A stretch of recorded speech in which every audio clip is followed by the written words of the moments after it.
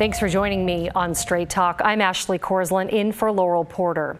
October is Domestic Violence Awareness Month. It's a time to mourn the people lost to domestic violence and come together to create change in ending the crisis. Now, recently in the Northwest, we have seen several high-profile cases of domestic violence that end in tragedy. A mother and daughter were found dead in Washougal, the mother's former boyfriend charged with their murders. A woman strangled to death after her partner is bailed out of jail in Portland. A mother shot and killed in the parking lot of her kid's school. A family of 5 killed in a murder-suicide. But there are many, many more cases that never make the headlines. In fact, each year in Oregon, nearly 40% of women and 36% of men experience physical abuse, rape, or stalking from an intimate partner. The latest data from the Oregon Health Authority shows that 21 people were killed by an intimate partner in 2021, and 3 children were killed. Now, although domestic violence crosses barriers of race, class, and sexual orientation, marginalized communities face a higher risk. Black women face intimate partner violence at levels 35% higher than white women. 48% of immigrant Latinas in one study reported that their partner's violence against them had increased since they immigrated to the U.S. And 30 to 50% of transgender people experience intimate partner violence at some point in their lifetime. Today on Straight Talk, our guests are Kelly Harris, a mother whose daughter Kelsey died by suicide after she survived a domestic violence incident where she was strangled. Since her daughter's death, Kelly has become an advocate for domestic violence survivors. She successfully fought for new legislation to provide resources for crime victims in Oregon. We also have Savannah Powell, a forensic nurse examiner and researcher for Providence Medical Forensic Services.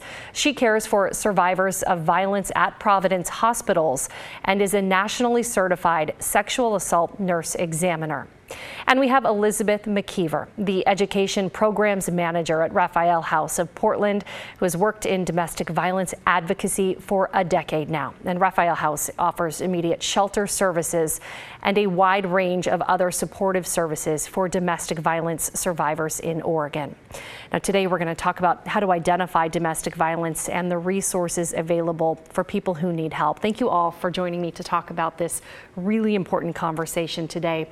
I would like to start with talking about what to look for when it comes to signs and signals of domestic violence. Elizabeth, we'll start with you because it can really take on different forms and can often be overlooked. So what should people look for when it comes to the signs? Yeah, thank you so much for having me. Sure. And let's start with physical. I apologize. Sure, yeah, absolutely. So I think physical abuse is the one that most people are familiar with. It's certainly, I think, the first thing that comes to mind for folks when they talk about, they think about domestic violence.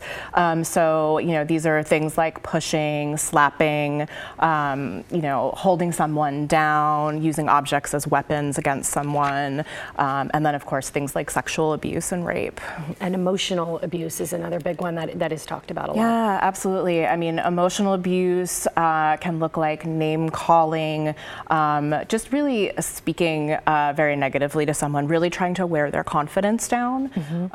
And really as part of that too, isolation from social networks. So from folks in their lives who are supportive, that isolation is really key to sort of creating this dynamic of keeping someone in an abusive situation because they don't have those resources anymore. And you mentioned that social component. Talk about social abuse specifically. What are some of those signs? Yeah, so I mean, we really think about community as sort of the antidote in so many ways to domestic violence. So if you are controlling who someone can talk to or to see, or saying, you can't talk to someone of, the opposite sex, or there's sort of jealousy or, accusations of cheating. There are a lot of ways that folks really end up feeling like I have no way out of this situation. And there's a lot of self-blame that comes into that too. People feel like I deserve this or I did something to provoke this. A last one I want to hit on today is financial abuse. Yes. That might be one that people might not identify if they are being abused in that capacity. Talk about those warning signs there. Yeah, absolutely. I mean, money is power, right? Sure. So what we see in financial abuse, and for folks that we serve at Raphael House, who are especially folks who are in our shelter, the vast majority of people who come in have experienced financial abuse. That can look like not being allowed to work, not being able to keep their paycheck if they do work, or really just just not having any awareness or control of finances at all. And unfortunately, what we see is people, when they sort of are in a point where they're getting away from that relationship and wanting to start over, that they find their credit is ruined, or they have an eviction that had to do with the abuser that is now about barrier to housing for them. So very, very common and not talked about very much. Elizabeth, thank you for talking about those warning signs. Now, if you or someone you know is going through any of these things, maybe you identify with some of these warning signs and you'd like to get help, we would like to put up some numbers on your screen right now. We will also keep the National Domestic Violence Hotline number running at the bottom of the screen throughout the show. This is important. You can call or text that number. Again, on your screen there, 1-800-799-7233. If you need it, we also have local numbers on your screen, a number specifically for children and one specifically for people who speak Spanish. So again, we'll keep that national number up on the bottom of your screen. I'd like to talk about the scope of the problem now. We did mention some of the higher profile cases in recent years in our area, but there are, of course, a lot that don't make the headlines. So Savannah and Elizabeth, you both really see this problem firsthand. Let's talk about how big of a problem domestic violence is in the community. Elizabeth, let's start with you and then we'll go to Savannah. Sure. I mean, we know that this is a massive public health issue. It is very common. It is absolutely, someone who is a survivor or has been a victim. Everyone does. So I would believe the most recent statistics are sort of 2 in 5 women and 1 in 4 men will identify having had this experience at some point in their lifetime. And Savannah, I'd love you to weigh in on this as well. Yeah, so I see a lot of patients when they are at the point where they're severely physically abused, and that's when they do come into the hospital. Unfortunately, it's really only 5% of people who come to the hospital and seek medical care after an event like a strangulation within the first 48 hours. And so we're actually seeing less people in the hospital than we know exists in our community. With that, we are still very busy. We are still seeing people all of the time for domestic violence and strangulation. It's just awful. And Kelly, I'd like to bring you in here. Thank you, by the way, for being here. I know this has got to be really tough to talk about because you lost your daughter, Kelsey, after she was the victim of domestic violence. Share a little bit about her story if you feel comfortable with that. Certainly.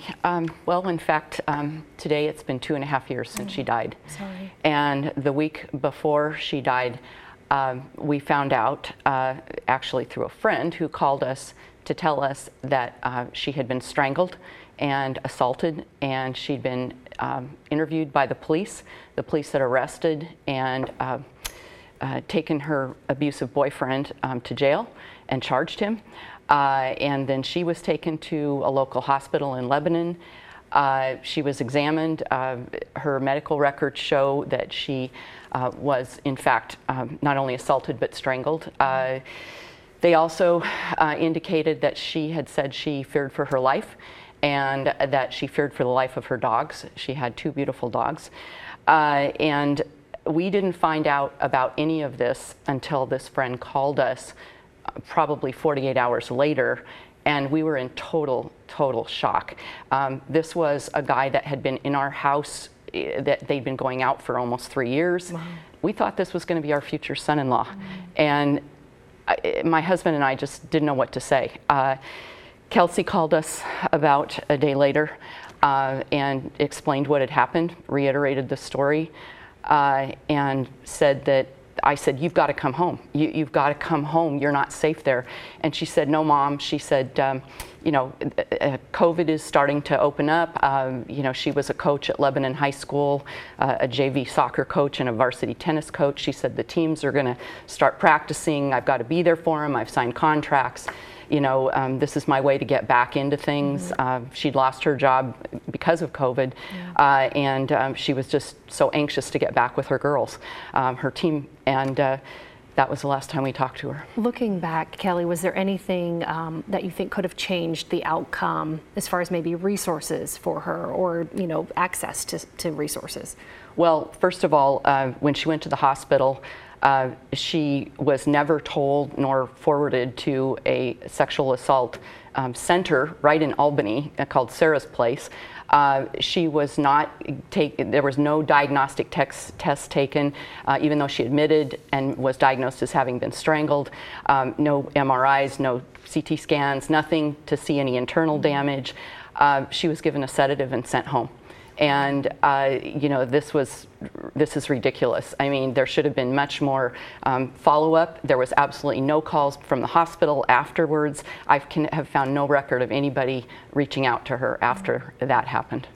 You have gone on to champion for legislation that expanded resources for crime victims, and that is House Bill 2676. Part of that was expanding access to strangulation kits. Can you talk about what those are and how they would have helped, for example, in your daughter's case? Well, actually, Savannah's the expert in that realm. I'll let her speak to that. Sure. But it was my understanding that strangulation kits, even though they were invented or introduced in that year, 2021, they were not available in Lynn County. But Savannah and her team of SANE nurses are very skilled in administering those, and they can make all the difference. Yeah, Savannah, why don't you talk about that? How do they help you treat patients who have been strangled specifically? Absolutely. So the strangulation kits are very similar to a sexual assault forensic exam or a rape kit. It comes with basically two things: documentation as well as forensic evidence collection. You don't have to have the forensic evidence collected in order to still do the documentation, but these kits help gather the information when it comes to injury documentation, their symptoms that they have, how long they were strangled, how they were strangled, and then the evidence collection and where they collect the evidence really assists patients to get justice, because nurses and doctors in emergency rooms, they do an incredible job taking care of patients, but they're not specialized to understand the needs of a strangulation patient, as well as the types of symptoms and things to look out for specific to someone who has been strangled. And why specifically strangulation? Why is that such a red flag when it really comes to identifying domestic violence cases? Yeah, so if a person is strangled in their intimate partner relationship, there's a study that shows that they are 7 times more likely to be victims of homicide. And so we want to get in and talk to the patient. We do also what is called a danger assessment that assesses the lethality of their relationship, so that they can take that information and understand how dangerous their situation is. We don't ever tell someone they have to leave or anything like that, but we do support them through resources and letting them know their situation is pretty dire. You actually, Savannah, brought me to my next question I wanted to ask to Elizabeth, and you do hear that from people as why don't you just leave your partner? If they're abusing, leave. It should be simple, right? That's the question we hear. Why is that dangerous, or a dangerous phrase, especially when it comes to when people do leave an abusive partner? It is dangerous for them to do that. Absolutely. It's the most dangerous time. If we think about, which we do, domestic violence as being about power and control, if someone is about to leave, that abusive person is about to lose control over that person, so things tend to escalate. It is not easy to pick up your life and leave. People have community supports, they have jobs, they have families. So it's there are a lot of barriers. So even if folks do want to leave, then there are, do I want a shelter? Our shelters are always full. Do I have someone else who can really listen to me and really support me and not victim blame, which that statement of why don't they just leave is a victim blaming statement. We like to reframe that. On them. Exactly. Right. We like to reframe that as why doesn't the abusive person stop what they're doing? Sure. And you touched on resources here because it really is an issue. You're talking transportation, money, housing, oftentimes childcare comes into play. It's not so simple to just leave the home you're in. Let's talk resources, housing, all of those things I just mentioned. What is available, especially if there is not a shelter immediately there? Right. Yes.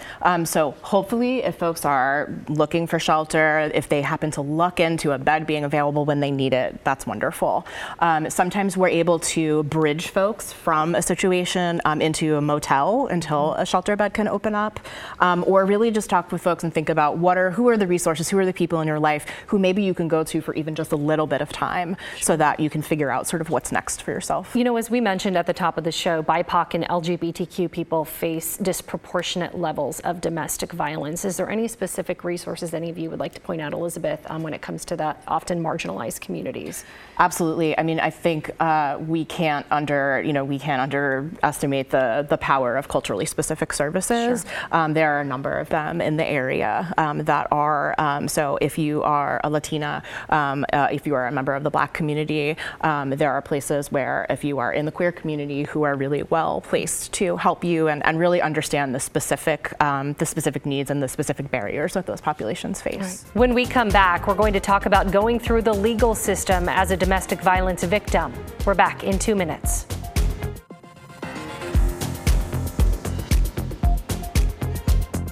And welcome back to Straight Talk. I'm Ashley Korslien in for Laurel Porter. We're talking today about domestic violence and what resources are available to people as they find themselves navigating a scary time. First of all, if you are in an abusive situation and you need help now, here is a list of phone numbers that you can call to get support. You can call or text the national hotline, or if you need it, we do have local numbers, one specifically for children and one specifically for people who speak Spanish. Now, our guests today are Kelly Harris, a mom who became an advocate for domestic violence victims after the death of her daughter, Kelsey. Savannah Powell is a forensic nurse examiner at Providence, and Elizabeth McKeever is the education programs manager at Raphael House of Portland, which provides shelter and domestic support for domestic violence survivors. Elizabeth, I want to talk to you about this first, is oftentimes we think that victims might go immediately to law enforcement, and that is not always the case. People might be very reticent to report it to law enforcement. Why is that? Sure. I mean, I think it's a really intimidating thing to go to the police. What we know about survivors interacting with all the different sort of justice systems is that they often do not feel heard or seen, and really what happens after that report is made really is out of their hands at that point. And domestic violence is such an experience of being disempowered, and going into these systems and sort of having someone tell you, well, no, this is how this is going to go now, does not really feel helpful for folks often. And Kelly, your daughter, you had found out your daughter hadn't reported that initially as well. No, in fact, after her death, we found out she'd actually been involved in 2 different abusive relationships, neither of which she reported. And as a result, we found also that in both cases, the father of the abuser had been involved in the relationship and had threatened her. And in both cases, those men threatened her in the sense that they said they would either put down her dog, who had attacked her initial abuser, or that they would sue her because she was going to take the dogs with her. And anybody that knew my daughter knew that she loved animals, and she was even reticent about leaving the house of her last abuser because she was worried her abuser would come after her dogs.